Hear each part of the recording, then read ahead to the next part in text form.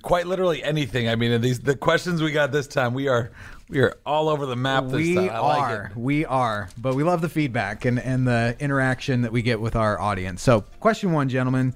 How are we to vote on issue 1? Yes. Next question. Sorry. Welcome back to The Narrative. I'm Mike Andrews here with David Mahan, and look who's returning this week. Aaron Bear is back and sporting some new fashion wear as he trolls David Mahan to start the program today. David's lenses are so thick, I can't see a thing with those. Anyway, but it's good to be back, man. I missed you guys, missed the episode, but yeah, it's fun. Let the record show, Aaron, that we did point out last week that 2 weeks ago when you were gone, you accused us of being mean to you while you were gone. We're way meaner in person to you than you are when you're out of here. We just want to be completely and totally clear about that. No, transparency is what's key. Yeah, we're willing to say the harsh thing to your face is what we learned last week in your absence. So, but speaking of you being gone, you were out in Iowa at the Family Leader Summit. Tell us a little bit about what was going on out there with our friends at the Iowa Family Leader, Bob Vander Plaats, and tons of Republican presidential candidates there for the week. Yeah, no, it was special and special on a number of different fronts. And when I came back, talked to the staff about it a little bit, it was one of those things that's especially encouraging. And David's gotten to go out, and actually both of you guys have gotten to go out to some of the events with some of our allies in this movement, right? A lot of folks aren't aware that CCV is in a network. We're an independent organization. Our own board and financial structure, but we're in a network of state family policy councils, and also in a network with Alliance Defending Freedom, Focus on the Family Research Council, and whenever I go to one of these events with our colleagues in these other states, first thing that always just jumps out is how encouraging it is to see the movement of the Holy Spirit through the states all over the country. And just a reminder that we're not alone in this fight, that there's so many people out there who God has called that we don't even know, but by the grace of God, because of this network, we are aware of each other and we work together and share ideas. And that's always the first thing that jumps out. And Bob and we've had Bob on the narrative before. Their leadership summit and their organization is really one of the trailblazers in this work. And a lot of the growth we've had at CCV has been because of Bob's even just personal mentorship and leadership, and going to that event is just was incredible, was powerful. Seeing the presidential candidates come and recognize that they need to speak to evangelical voters, Catholic and evangelical voters, in order to win the caucuses out there. I will say, like when we did this with the Senate debate back 2 years ago. They invite Joe Biden. They invited Robert Kennedy, and he didn't come either. But it was fascinating seeing those candidates, and more than anything, just encouraging to see 2,000 people there to be engaged on the topics. So about half is what would show up for David Mahan's exactly, yes, right, type thing. Not quite that big. So. We all know. Yeah, would show up. Yep, no, that's right. What would you say were some of the big themes that were covered by the candidates in general? Just the focus of the summit itself. Yeah, I think one, they had Tucker Carlson moderate. Who? Right, and so Tucker is the most entertaining man in politics right now, and also brilliant, right? I think we've talked about that before, especially his speech he gave at Heritage 50 earlier this year, right before he was fired. But the big things that jumped out. One, Tucker really wanted to drive home issues of Ukraine and things like that. So that was all fascinating hearing them talk there.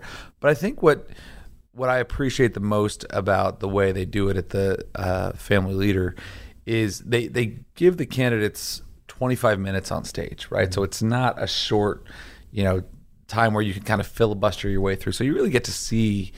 It's less even about the questions that are asked and more about how they respond. And what Tucker does very well is press them and try to get them off a little uncomfortable.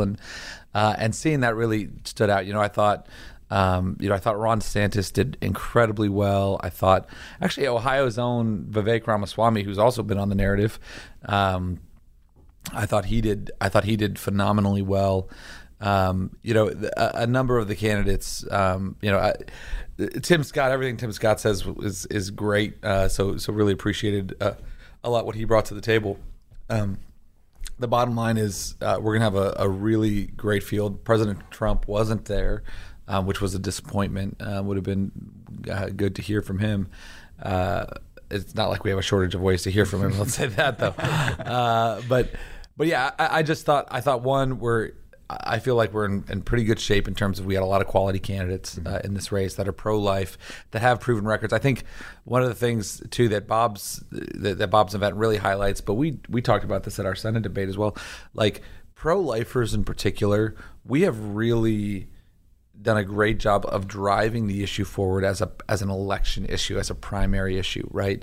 And so all of these candidates on stage have to come out and say they are pro-life, right? The one, and especially on the gender issues now, the one candidate who was bad on the gender issues, especially transgender medicine on kids, Asa Hutchinson, the Arkansas governor, got torched by Tucker on stage. Like, it's worth going to watch. It was Michael Scott, The Office level awkward when Tucker was like, so wait, why do you think it's okay for kids to be sterilized? This makes no sense. If you have a child who's born a boy, I want to become a girl, he hasn't gone through puberty yet, he's say 10.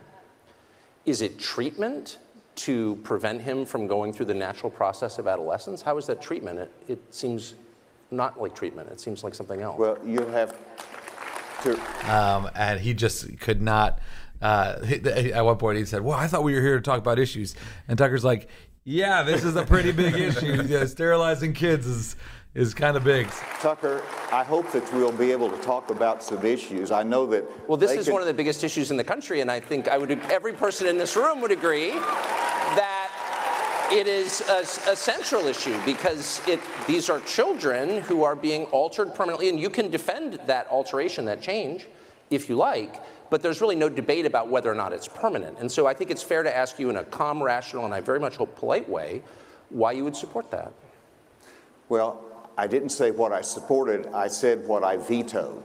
And whenever you look at children... And again, that's just been a part of the strength of the movement that we're a part of, really making this say, hey, you have to be clear and good on these issues if you have a hope, if you want to be a hope to win an election. Well, I know it wasn't purely recreational for you to be out there, but it sounds kind of like your Disneyland. Exactly, right, exactly. Like, that was it got really that little was. Twinkle in your eye. And... Exactly. Right. Well, and on top of that, Alistair Begg spoke, and Dr. Bill Lyle, the pro-life doc, who we should have on the narrative. Well, both those guys we should have on the narrative at some point. But they just, it is just so much fun being out there, seeing that.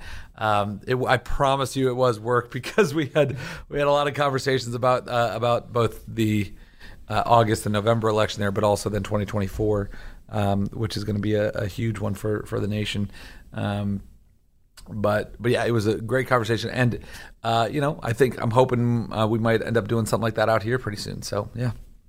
That doesn't sound intimidating at all. As a communications Right. guy who will have to put together quite a bit of messaging and marketing for that type of thing. Steph will take care of it. Don't worry. That's Okay, we'll pawn it off on the events coordinator. Love it.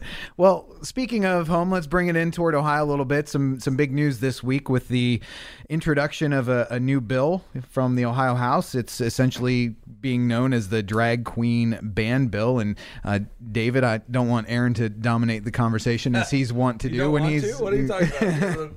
So I would love to have you just kind of set the table for what this bill is and explain it to the narrative audience out there. Yeah, there's been a lot of spin already on this bill. Rep. Angie King and Rep. Josh Williams put this together. It basically, in the words just as the bill, revised code to prohibit adult cabaret performances in locations other than adult cabarets, right? Basically, all it says is that, if you're an adult and you want to perform, in a way that is sexually oriented or obscene even, you can do so. You just can't do so in the presence of children. You think that would be okay, right? It's I'm sorry. It's not funny. Like, what are we talking about? Like, it's just the No, you're right. You have to laugh to not cry at something like this. That it's even necessary. Yeah, I know, It's exactly. ridiculous. Like, this is the nature. If somebody would have showed me this bill 10 years ago and been like, dudes, grown men that want to dress like strippers can't do so in front of kids. Right. Like, what? I mean, I've watched the news a little bit and saw some of the coverage, but literally you have grown men who are parading around in lipstick and dresses and basically talking about that they don't want to harm children, but nobody's saying, well, why are you guys focusing on children? It's really ridiculous, but interesting to see how the media just kind of tiptoes around this. But the way that this is written, it's awesome. We've been in communication with the representatives on it a little bit, but there's really not a whole lot to the bill in terms of, because we already had laws about cabarets. That's already been on the books. So they just expanded a little bit to kind of tweak the minor exposure piece. And really, the mention of drag queen is not really a big part of this bill. It's just adults who perform sexually, and around kids in an obscene manner. That's really all it's about. Yeah, and just who, like, well, one, there's a few things here. I'm gonna put my Phil Burris hat on here. My predecessor, what's going to be important about a bill like this, Lord willing, if and when we get it passed, is also going to be the prosecutors who enforce it, right? So this is one of the big things we deal with on legislation like this. Is it's one thing to pass a law, it's another thing to have it enforced, which just drives home that point of why local elections matter so much and holding people accountable. We can give them the tools to go after these things. But if you don't have local elected officials that are willing to enforce it, we've got federal precedent that basically says that that is not covered under free speech. Right, obscenity is not covered under free speech, especially as it pertains to kids. The encouraging thing about this is that there are 43 state reps on this bill. You've got the 2 sponsors and 41 co-sponsors. I don't know of another bill that's got that kind of support over there. That's even more than the SAFE Act. I want to see who's not on there. Let me see that list real quick, because that's more of the problem. And who didn't? That's the you got Bill Sykes on 50, that bill. I know, right? We got to get to 50 on this thing, but and we certainly will. But just gonna bully 7 more out of them. I'm not saying we're gonna. That's not how we. I'm just saying we go look at this and have some conversations from Buckeye Donuts. Yeah, exactly. The real problematic thing, though, David, is you said we've been in contact with state reps about this bill, and that means we've pretty much just signed on for the next expose from some local newspaper that'll accuse us of being in cahoots with right doing our jobs. Like we are registered lobbyists saying this is what we do. I think one thing David said there, and this is going to be something we're going to deal with as we go through, is they're going to try to say, oh, well, this is free speech. And again, there's never been, and there shouldn't be, an idea that your free speech gives you the right, carte blanche, to expose children to sexual and obscene materials, right? I mean, this is we're huge advocates for the First Amendment here at CCV for a wide variety of reasons, but we also understand it has limitations, and one of those very common sense limitations is you can't expose kids to these things. The other thing that jumps out to me here is, as soon as this comes out, the left goes crazy, and they start, oh, you're trying to enforce dress codes on people. No. Like, you are telling us, like, you're chanting at your rallies, we're coming for your kids, right? You're showing up at a library in the kids section as a man dressed in, lingerie. Kink. That's messed up. Like that's not art. That's gross, and that's weird that you want to do that, right?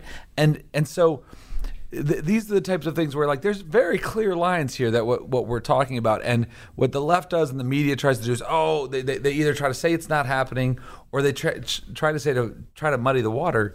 And no, this is very clear what's happening here, and we all know it shouldn't be happening. Yeah, and there's even a line that we're not saying that it shouldn't happen at all. We're just making that very obvious statement that this should not be happening in front of children. Right. And when you're targeting children as your primary audience, that's the issue at hand. Adult cabarets should happen in cabarets. Right, exactly. Go figure, right? And that's and And this is a great example too of Christians as American citizens, us recognizing there's proper roles of government and there's not, right? So this is us saying, like, I will say, I don't think these cabarets should be happening for anybody, right? Right. But I don't necessarily think the government should be enforcing that, right? And that's that's the very clear line here where we're saying, listen, yeah, we might not morally agree with this in any context, and we want to try to convince folks and disciple folks into understanding, hey, this is wrong, and so we should choose not to be a part of this. But when it comes to kids, then the government has an interest to get involved. Yeah, absolutely. Well, we've covered some of the news this week. We've got some more robust discussions coming up on our program today. It's the end of our season, the end of the latest volume of The Narrative, because we've got to give David his contractually obligated break. He needs some union downtime. break. David's just going to stand outside the building and smoke a cigarette for that. That's right. That's right. So we're going to we're going to answer a lot of your listener questions, consider some of your feedback. We're excited for the conversation that we've got coming up, and look forward to having you stick with us for that. Hey, Narrative listeners. You know, Christians in the marketplace today face more unique and challenging threats than ever before. Businesses are following woke capitalism, chambers of commerce are beholden to social justice, and secular activists are chipping away Christians' First Amendment rights. As Ohio's only Christian chamber of commerce, the Christian Business Partnership stands in the gap to advocate for, to educate, and to celebrate Christian business owners. Joining the partnership also allows businesses to provide their employees with healthcare insurance, workers' compensation, and exclusive banking and educational discounts. To find out more and to join, go to cbpohio.org. That's cbpohio.org. And we're back on The Narrative. Mike Andrews, Aaron Baird, David Mahan. It is time to ask us anything, ladies and gentlemen. And as always, we've got to give Aaron and David a softball right off the bat to get the juices flowing.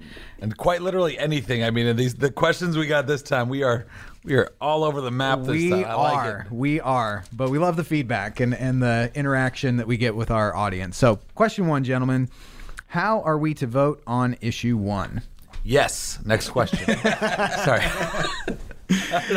Well, it's actually a 2-part question. Yeah. That was the first part of the question, which I knew would be an easy setup. But just as far as resources available, pros and cons on issue 1 that would be easy for people to take around and educate others. I would just start off by recommending the episode that we did a couple weeks ago on issue 1. We've gotten some great feedback on it. I feel like we covered a wide range of topics and arguments around issue 1. And for people who like it in more of a conversational format, I think it's been a great resource, and we've gotten so much positive feedback on it that I'd start there. And then I'd also just say we've got some great printed materials that you could get access to on our website. And we're also looking at, probably in the next couple of days, unveiling some new pages on ccv.org that are going to have more kind of a Q&A format around issue 1 too. So yeah, there's always more to come. I do, Mike, I'm glad we're starting here for a wide variety of reasons, not least of which is that this is the most important issue happening in Ohio. But there is one thing in that episode, and we're going to actually go back and take this out and put in there that we edited the episode because I was wrong about one point that needs clarified. I mentioned that when one of the big things that we like about issue 1 is that it's going to require signatures from all 88 counties instead of just 44 counties in order to make the ballot. I said you only need a few or one or something like that in the episode, and that's wrong. And I was mistaken when I said that. That you need to get the way it works is right now you need to get 5% of the amount of people who voted in that county in the last gubernatorial election. That's how many signatures you need to get from 44 out of 88 counties. This is going to make it. You need to get reach that same threshold in all 88 counties. And so that was my mistake, and I'm sorry about that. I wanted to make that clear. Again, we think that's good. Even if you look at the signatures that the abortion amendment submitted, they reached that threshold in 60 out of 88 counties. They got signatures from all 88. They reached that 5% threshold in 60 out of them. And so, again, getting that is not an unattainable level. Oftentimes it is reached, but now it's when you say, hey, this is what you've got to get to, it just, again, makes sure that you have broad support amongst the state in order to make the ballot. So, again, that's my apology. We always, when we get something wrong here, we want to make sure we correct the record. We're going to correct the episode just so we don't have wrong information out there and do what we can to be clear. And Producer Vince, I'm going to need you to isolate that clip of Aaron saying I was wrong. I'm going to make that my ringtone if we can make that happen. Well, once every few years it's going to come back around, but Yeah, watching the news has been pretty depressing. I went to the Beauty. I've been going to a lot of churches, and just about everybody I'm talking to is like, well, Dave, thanks for coming. The news is saying this, and you guys are saying that. Why is the news telling people to vote no? First of all, we need to be voting yes, but I mean the news should be kind of in that middle ground, right? Like just be journalists. Tell us about the issue and let us make our own decisions. But one of the things I'm seeing folks don't understand is, should there be a higher threshold to amend a constitution, fundamental law, over general statute? Mm-hmm. And the answer is yes. I mean, if you look at the federal government, yes, there's a higher threshold to amend the Constitution of the United States over just how many bills do we pass, right? Mm-hmm. Every year. There's only been 27 amendments to the Constitution. Should be the same way in our state's fundamental law. The other thing that I'm seeing the media is not clarifying, and those that they choose to interview, is that they're saying that the citizens are losing their right to put things on the ballot. That is not true. They can put things on the ballot through citizen-initiated statute or citizen-initiated constitutional amendments. Both of those will remain. The only thing that changes is raising the threshold to amend the Constitution. And that is not being clarified. So people are scared that somehow they're being disempowered. And it's just ridiculous. Last thing I'll say on that, just that one piece, that there should be a higher threshold, is we've been putting out, just through social media and just in some of our speaking engagements, when you look at some of our opponents, the ACLU, as, Planned Parenthood, who else? The Ohio Democratic Party, the socialists. All the socialists. The actual Socialist Party. Right. They all require supermajorities of 60 to 66% to amend their constitution or bylaws. So that one question right there is just, we just destroyed that. And really our opponents destroyed it. Right. Yeah. And because, again, they understand that when you're changing the foundational document, the thing that binds people together, you should have broad support, right? That's what that's all about. And one of the things, I know we're kind of rehashing this conversation, but some points that we didn't cover in that I think is really important is that, one of the, talking about what binds us together as Americans is this recognition of, if we want to have a free and just society for everyone, that means everyone's going to have to give up, going to have to make a little bit of a sacrifice, right? And I honestly, I use freedom of religion as a great example of this, right? Which is to say, I want the freedom to practice my religion without the government interfering, right? What that is necessarily going to mean is that other people are going to have that too, and they're going to practice religions that I think are wrong, right? And so in order for me to have that, I need to sacrifice something else, right? And that's what 60% is, right?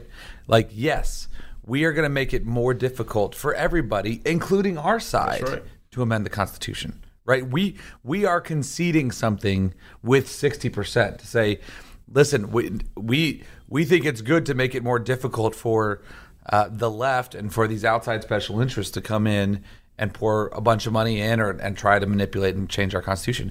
That means necessarily it's going to be harder for us as well, but that's a worthwhile sacrifice in order to have a more stable and secure state. And tying that back into the question about pros and cons, realistically, this issue 1 is pretty simple. There's not a lot of words behind it.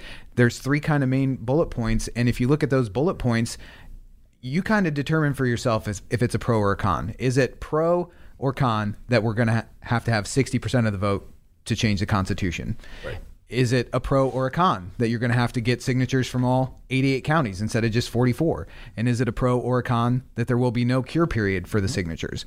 Yeah, to us, those are all pros. Those are all good things for Ohio, and why we would recommend the yes vote. But other people may see that differently, and so from our perspective, from the communications director hat, if I can put that on real quick, I don't see the need to produce a pros and cons document on that, because it seems pretty cut and dry that all 3 of those things are good. Right. Oh yeah. I mean, I think that's a great point, Mike. Especially when you think about, you look at the language that the left has put forward in their abortion amendment, right? And they use all of this broad and vague language that the government shall not directly or indirectly burden a individual's, right, not a woman, but an individual's right to abortion or contraception or reproductive freedom. And the broad scope of that is so massive. It does take significant explanation for folks to understand. The language of when you walk into the ballot box, if you haven't already, which you should go right now while you're listening to this podcast, the language that is in the amendment is so black and white, so clear cut on what this is doing, that it's a prudential conversation, but I think most folks would understand, and even our polling shows this. Most folks understand. The Constitution should be better protected. Let's move on to our next question. We got this one from Kurt, and he asks, if I live in an area without private schools, which is much of rural Ohio, why should I support the backpack bill? Well, so again, this is a question we talk about all the time. First and foremost, if you don't have the private schools in your area, this is how you get them, right? Starting up a private school, we can tell you as an organization that has done this, it's not easy. It's not cheap. And that's a reason why so many kids only have one option of where they can send their kids to school. So if you want more diverse options, and even if it's not necessarily that you that your kids are happy with their options, maybe there's kids nearby who this one option isn't fitting their needs. Backpack bill makes it possible for every kid to be able to access more options. The markets, this is one of these things that we dealt with in some of the debates around this that we deal with, is people will say, oh, well, there's not capacity for enough kids right now. Well, yeah, because the market's not there yet, right? This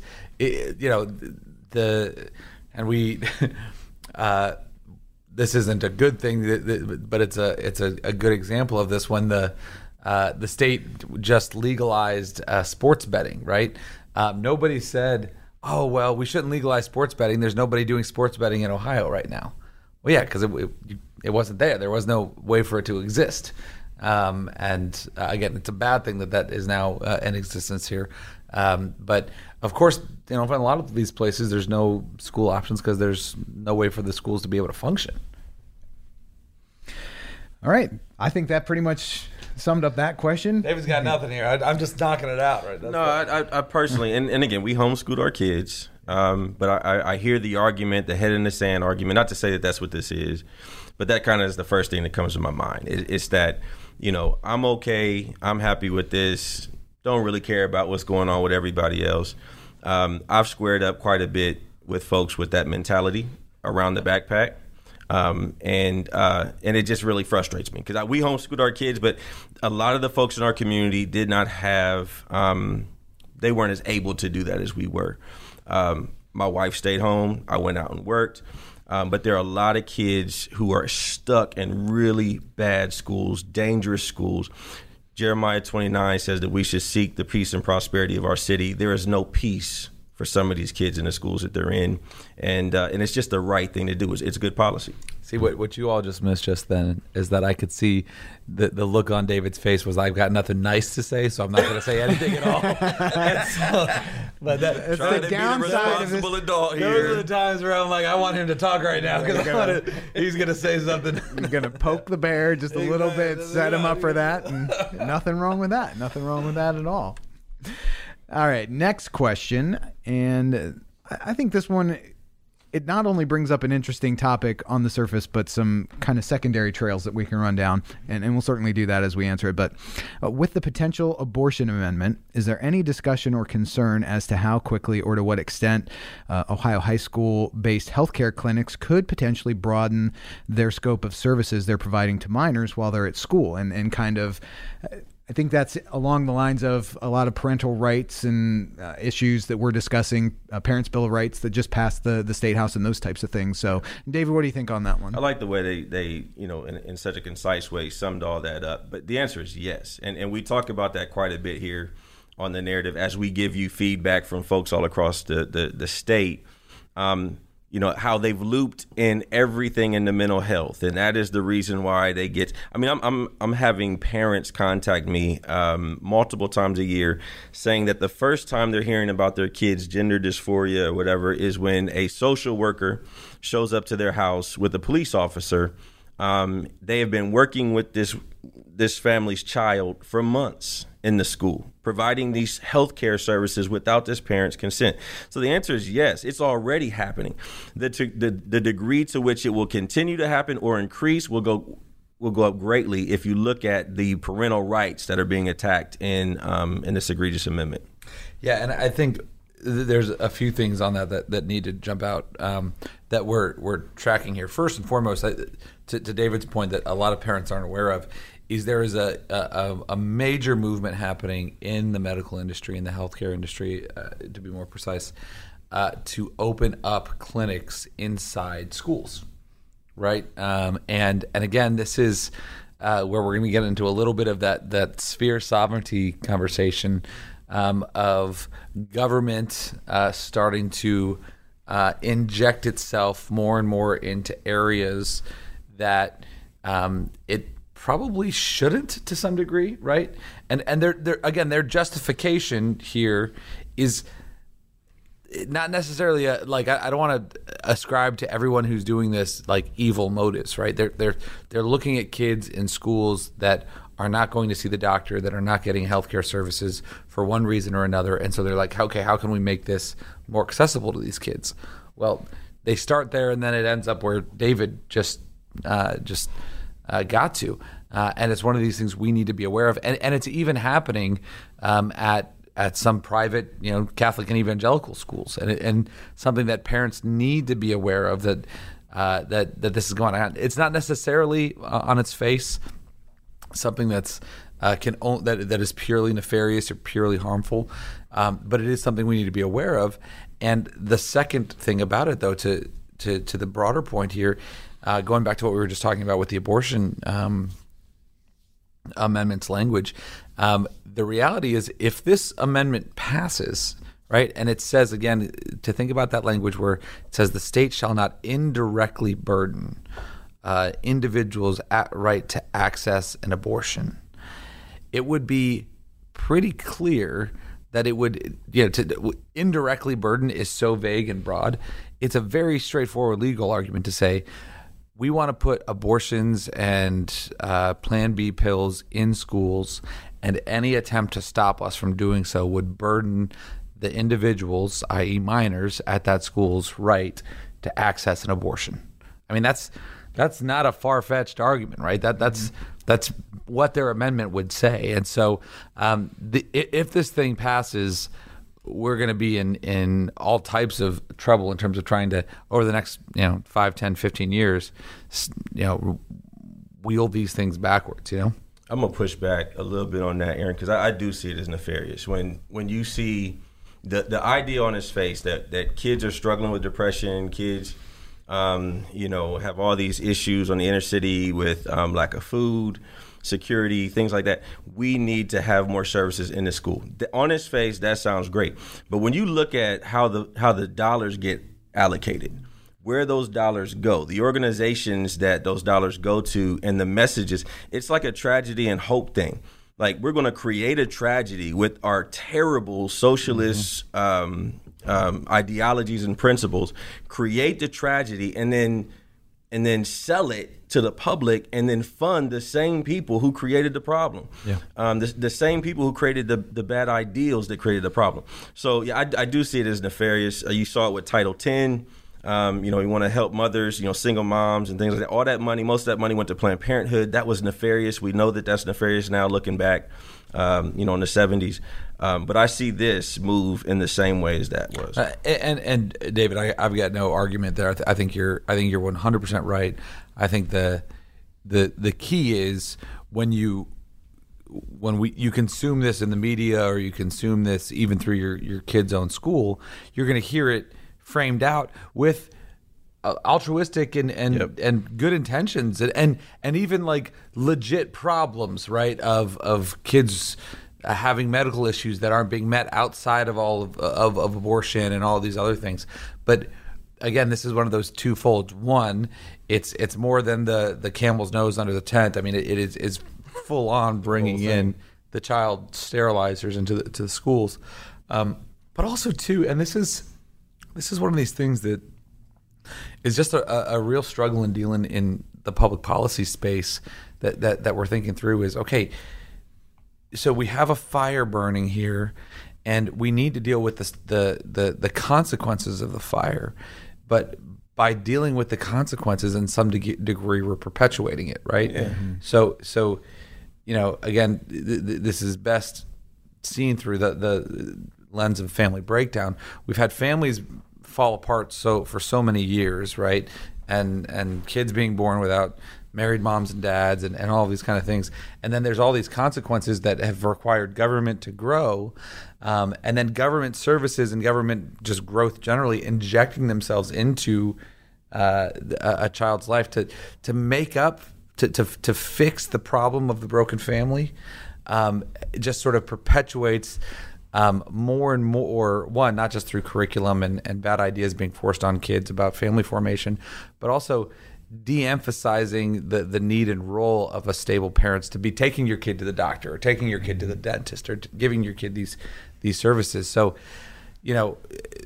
it really is the ongoing problem, and why when we're dealing with any of these issues, we're whenever somebody comes out with a brand new program or a brand new fun way of spending money, I'm always so hesitant to get on board with it, because it's like, well, really, you're just trying to deal with not having dads in the homes, and building out more government probably isn't going to be the thing that's going to fix that problem. Yeah, I think that's a great point, Aaron, just from the standpoint of the nuance and attention to detail that you have to have with these things, even from inception to implementation, because compassionately, yeah, we do want to see kids not go hungry and have the medical care that they need. But as we've said here before, elections have consequences. And if you start a program with good intentions, but then a party with different motives takes power, then those things can kind of flip. So you can never really stop paying attention to what's going on and stop being engaged both in your school districts and certainly at the state level. And I don't mean to blow our own horn or whatever, but that is what CCV is here for. We're not even talking about budgets, right? We're with legislation. The amount of having to go through, every jot and tittle of our friends' bills that have crazy stuff and, language in their bill that we have to clean up. That this happens all the time. Happened this week. So to go through everybody's budgets, multi-million-dollar budgets to figure out where the money's going, who those people, who's on their board, who's on their staff, and what might be their ideologies as they implement these programs and these dollars. That is why we need a group like CCV that can put in some of that footwork for everybody. Yeah, and sometimes we get the wins of big policies that we get to celebrate, and other times it's a lot more behind the scenes where we just stop something bad from happening, and that's equally as big of a win at some point too.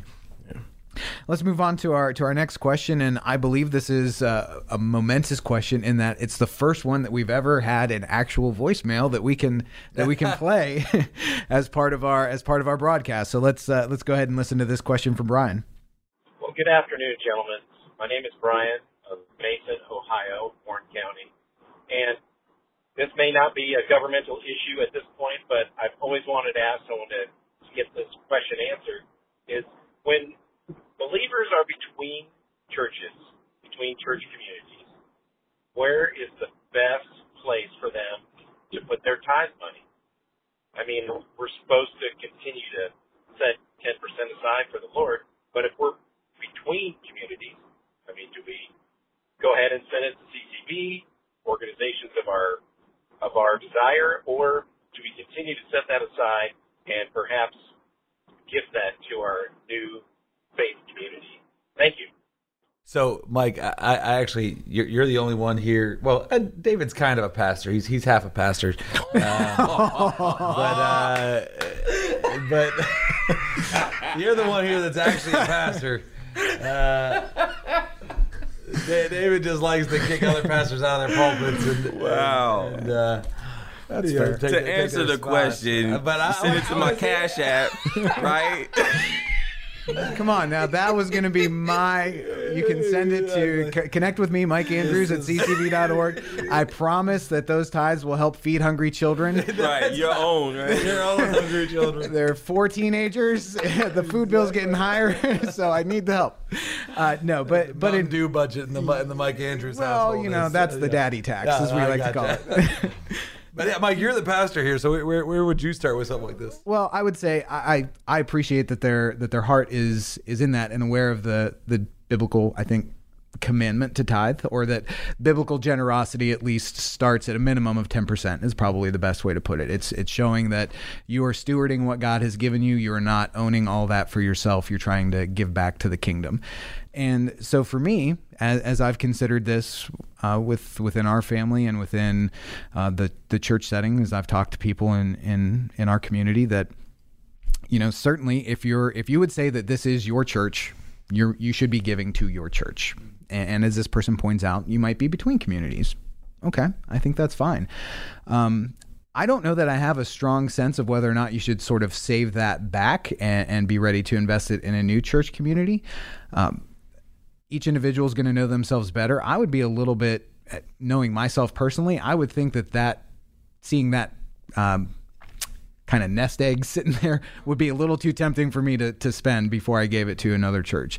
So I would think just as a habit, as a healthy spiritual rhythm, I would encourage finding kingdom-minded ministries that you support, that you align with, that you could continue to give a regular monthly tithe to, and that would continue, I think, to fulfill that requirement, that it's not so much that you're giving to a specific church, but that you're giving to the kingdom causes. And if you're doing that, I think you're on the right track. Mind if I speak into this as the resident heretic, evidently? If you don't mind. Heresy away, sir. You know, the Malachi 3:10, bring all the tithe to the storehouse, that place where you are getting fed, that place where resources are. For the person who's a member of a church, obviously that's where I would agree with you, say that goes. But when you're in that in between, I don't know that the scripture is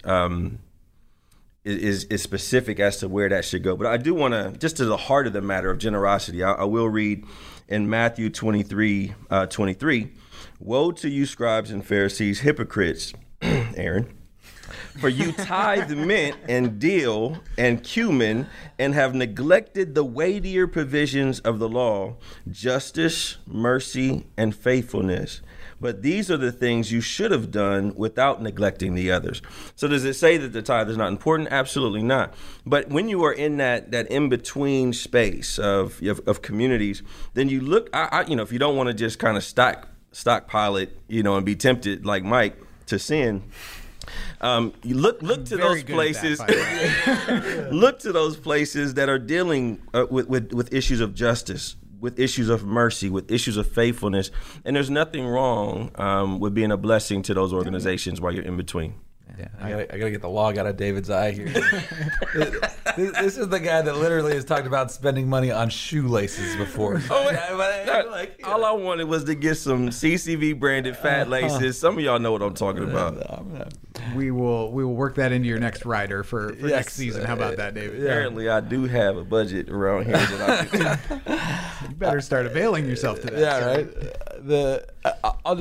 The only thing again, and I think you guys honestly covered it well, and I'll say this is something that my family's gone through in changing churches, and we look to that money we were tithing was always going into the kingdom, right? We were giving it to our local church because that's where the Lord had called us, but most importantly, it was more about it going into the kingdom. This is something that I actually spend a lot of time thinking about to some degree. Because along with doing this podcast, one of my main responsibilities with CCV is our fundraising, right? Is working with people and talking about the resources that the Lord has blessed them with, and how He's called them to steward them and those resources. And maybe it is giving to CCV, or maybe it's giving to another ministry, or even giving above and beyond to their church. And I'll just commend to anybody who works in nonprofit space to go check out a ministry called Mission Increase Foundation. They do phenomenal work. It's a Christian organization that comes alongside nonprofits to help them think about how you do biblical fundraising, right? How you biblically raise support for a mission and cause. And as we look at CCV's growth curve, from 2 employees to 20, it was in large part because of Mission Increase Foundation. And I say all that wanted to give them a plug and a shout out, just because the fundamental thing that they helped me wrap my mind around was that do we really believe that God owns the cattle on 1,000 hills, right? That it's all God's anyways, and He doesn't need our tithe for Him to accomplish His mission, right? Our tithing and giving is less about what it's going to accomplish, right? And it's, especially in terms of that relationship between you and the Lord, and more about your and our faithfulness to Him, right? And especially with something, there's a reason why the Bible talks so much about finances. It's a very practical book that understands human nature and understands money is going to be one of the things that we struggle with the most. And so this is a way that we are practically displaying and showing our faithfulness to the Lord, and showing that that's where our trust lies. And so whatever you decide to do with that, wherever it goes, I think keeping that priority first of saying, I want to be faithful to the Lord. I want to be obedient to the Lord. I want to be slave only to righteousness, and not slave to money, and not slave to security, and not slave to this world. That is the heart. And where you give it, again, I think the Bible would tell you, give it to your local congregation. But if you're in a situation like that, I think it's to some degree less important about that in particular, and more about your heart of faithfulness to God. Yeah, it's maintaining a spiritual discipline is how I would describe it. It would be the same as you wouldn't want to get out of your rhythm in your prayer life, or in your scripture reading time, or your devotional time. You want to keep that going, as well as with your financial generosity too, because you cannot serve both God and mammon. That's pretty clear throughout the Bible. So in summary, Brian, go ahead and send your dollars to David's Mercy, Justice, and Faithfulness Ministry. Yeah, that will benefit his 2 primary victims. Their names are Aaron and Mike. Give us the resources we need to put up with this joker for another season. And we've reached our final question of the day, and that is essentially just asking for a status update on the Heartbeat bill. So where are we looking as far as getting it out of the courts and back to being enforced as the law of the land in Ohio? Yeah, right now, this is the joy of the courts, right? Where it's, for those who don't know, immediately after Dobbs came down, the decision in June of 2022 to overturn Roe v. Wade, the Heartbeat bill went into effect. It was in effect for a few months before the ACLU brought a lawsuit in state court and it moved pretty quickly through state court to block the heartbeat bill. So it was what we would call enjoined. It's been blocked from being in effect. So abortions in Ohio are happening up until 20 weeks. The case has gone up to the state Supreme Court. The state Supreme Court is considering that case. The unfortunate part of all of that is we don't know when they're going to decide, right? So they could put out the decision before you even listen to this podcast, or it could be another 6 months, right? I have a feeling we'll know before the end of the year, just rhythms wise, right? That's not an intel, I'm not breaking news here or anything like that, but I would imagine we would know before the end of the year. Frankly, knowing this court, knowing the justices that we have, I feel pretty good about the outcome of this case, that we will prevail. But it is unfortunately, we can't know for sure when they're gonna take it, or when they're gonna issue their decision, I should say.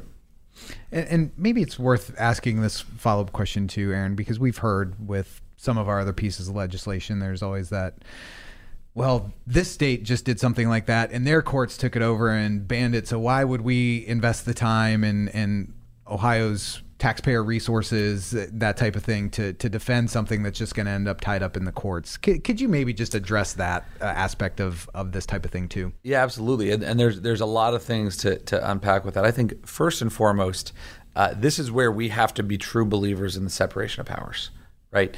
That to say, like, we elect state lawmakers and governor, state legislators and governors to do their best to pass laws, right? So that's what we should want, right? If you are a state lawmaker, you should do everything you can to promote liberty, promote life, promote families, right? Because that's what your job is, right? The court's job is different. Second of all, though, a lot of times, let's say you are in a really liberal jurisdiction, either state court or federal court. The reality is, a lot of times, this is something we would talk a lot about, especially in the pre-Dobbs days, which is, okay, we're going to have this. When I was in Arizona, we were in the Ninth Circuit Court of Appeals. And the Ninth Circuit is known as the most liberal circuit in the country. And so a lot of times our job in Arizona, when we would run a bill, it would be to get to send it up and get it blocked, right? It would get enjoined, and not that we would want it to, but we knew there's a good chance it would. Well, then you take a state like Ohio that's in the Sixth Circuit, which is a better circuit to be in, and you would get the Sixth Circuit taking up the bill, and it wouldn't be blocked, right?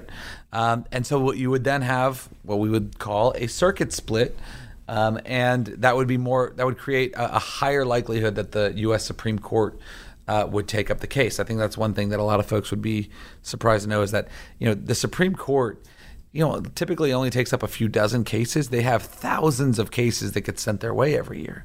And they have such discretion over what they take that they tend to only take cases that come up to them that are of sort of really high constitutional importance or have a circuit split. And a lot of times that's obviously the same thing. And so that sometimes it was almost a strategy to say, well, it might get blocked, but we're going to do it anyway because we want to change this precedent. Or the bigger thing to us is we want to do the most good that we can. And this is the power that we have. And if we end up running into another roadblock, we'll deal with that when we get there. Good stuff. Appreciate you kind of breaking that down and giving us a roadmap ahead for... Well, hopefully not a roadmap ahead. We don't want the heartbeat bill. I'd rather not deal with that, right? Appeals courts or things like that. But just to get a little better context for where things are right now. And that's it as far as our questions for the day. Gentlemen, it's been an honor and a privilege and a good time again running through these again. David, you got any questions that you want to fire off? Ask us anything. No. Why would you open that can of worms? Well, because it's entertaining. We're trying to get ratings here. If anybody's hungry, we just finished grilling some hot dogs here at CCV headquarters. He found his real college. I was like, we finally found something for David to do here at CCV. We may have some leftovers by the time you hear this podcast. Well, it's been great having this conversation with everybody. Please continue to bring your feedback to us through those podcast reviews wherever you listen, and keep reaching out to us at thenarrative@ccv.org. We're going to do this again at the end of the next season. We'd love to hear your questions for that episode. Thank you for tuning in to this episode of The Narrative, presented by CCV and produced by Wessler Media. If you found today's episode insightful, leave us a review or rating and subscribe anywhere you get your podcasts. We're your hosts, Mike Andrews, Aaron Baer, and David Mahan, and we'll see you next time on The Narrative.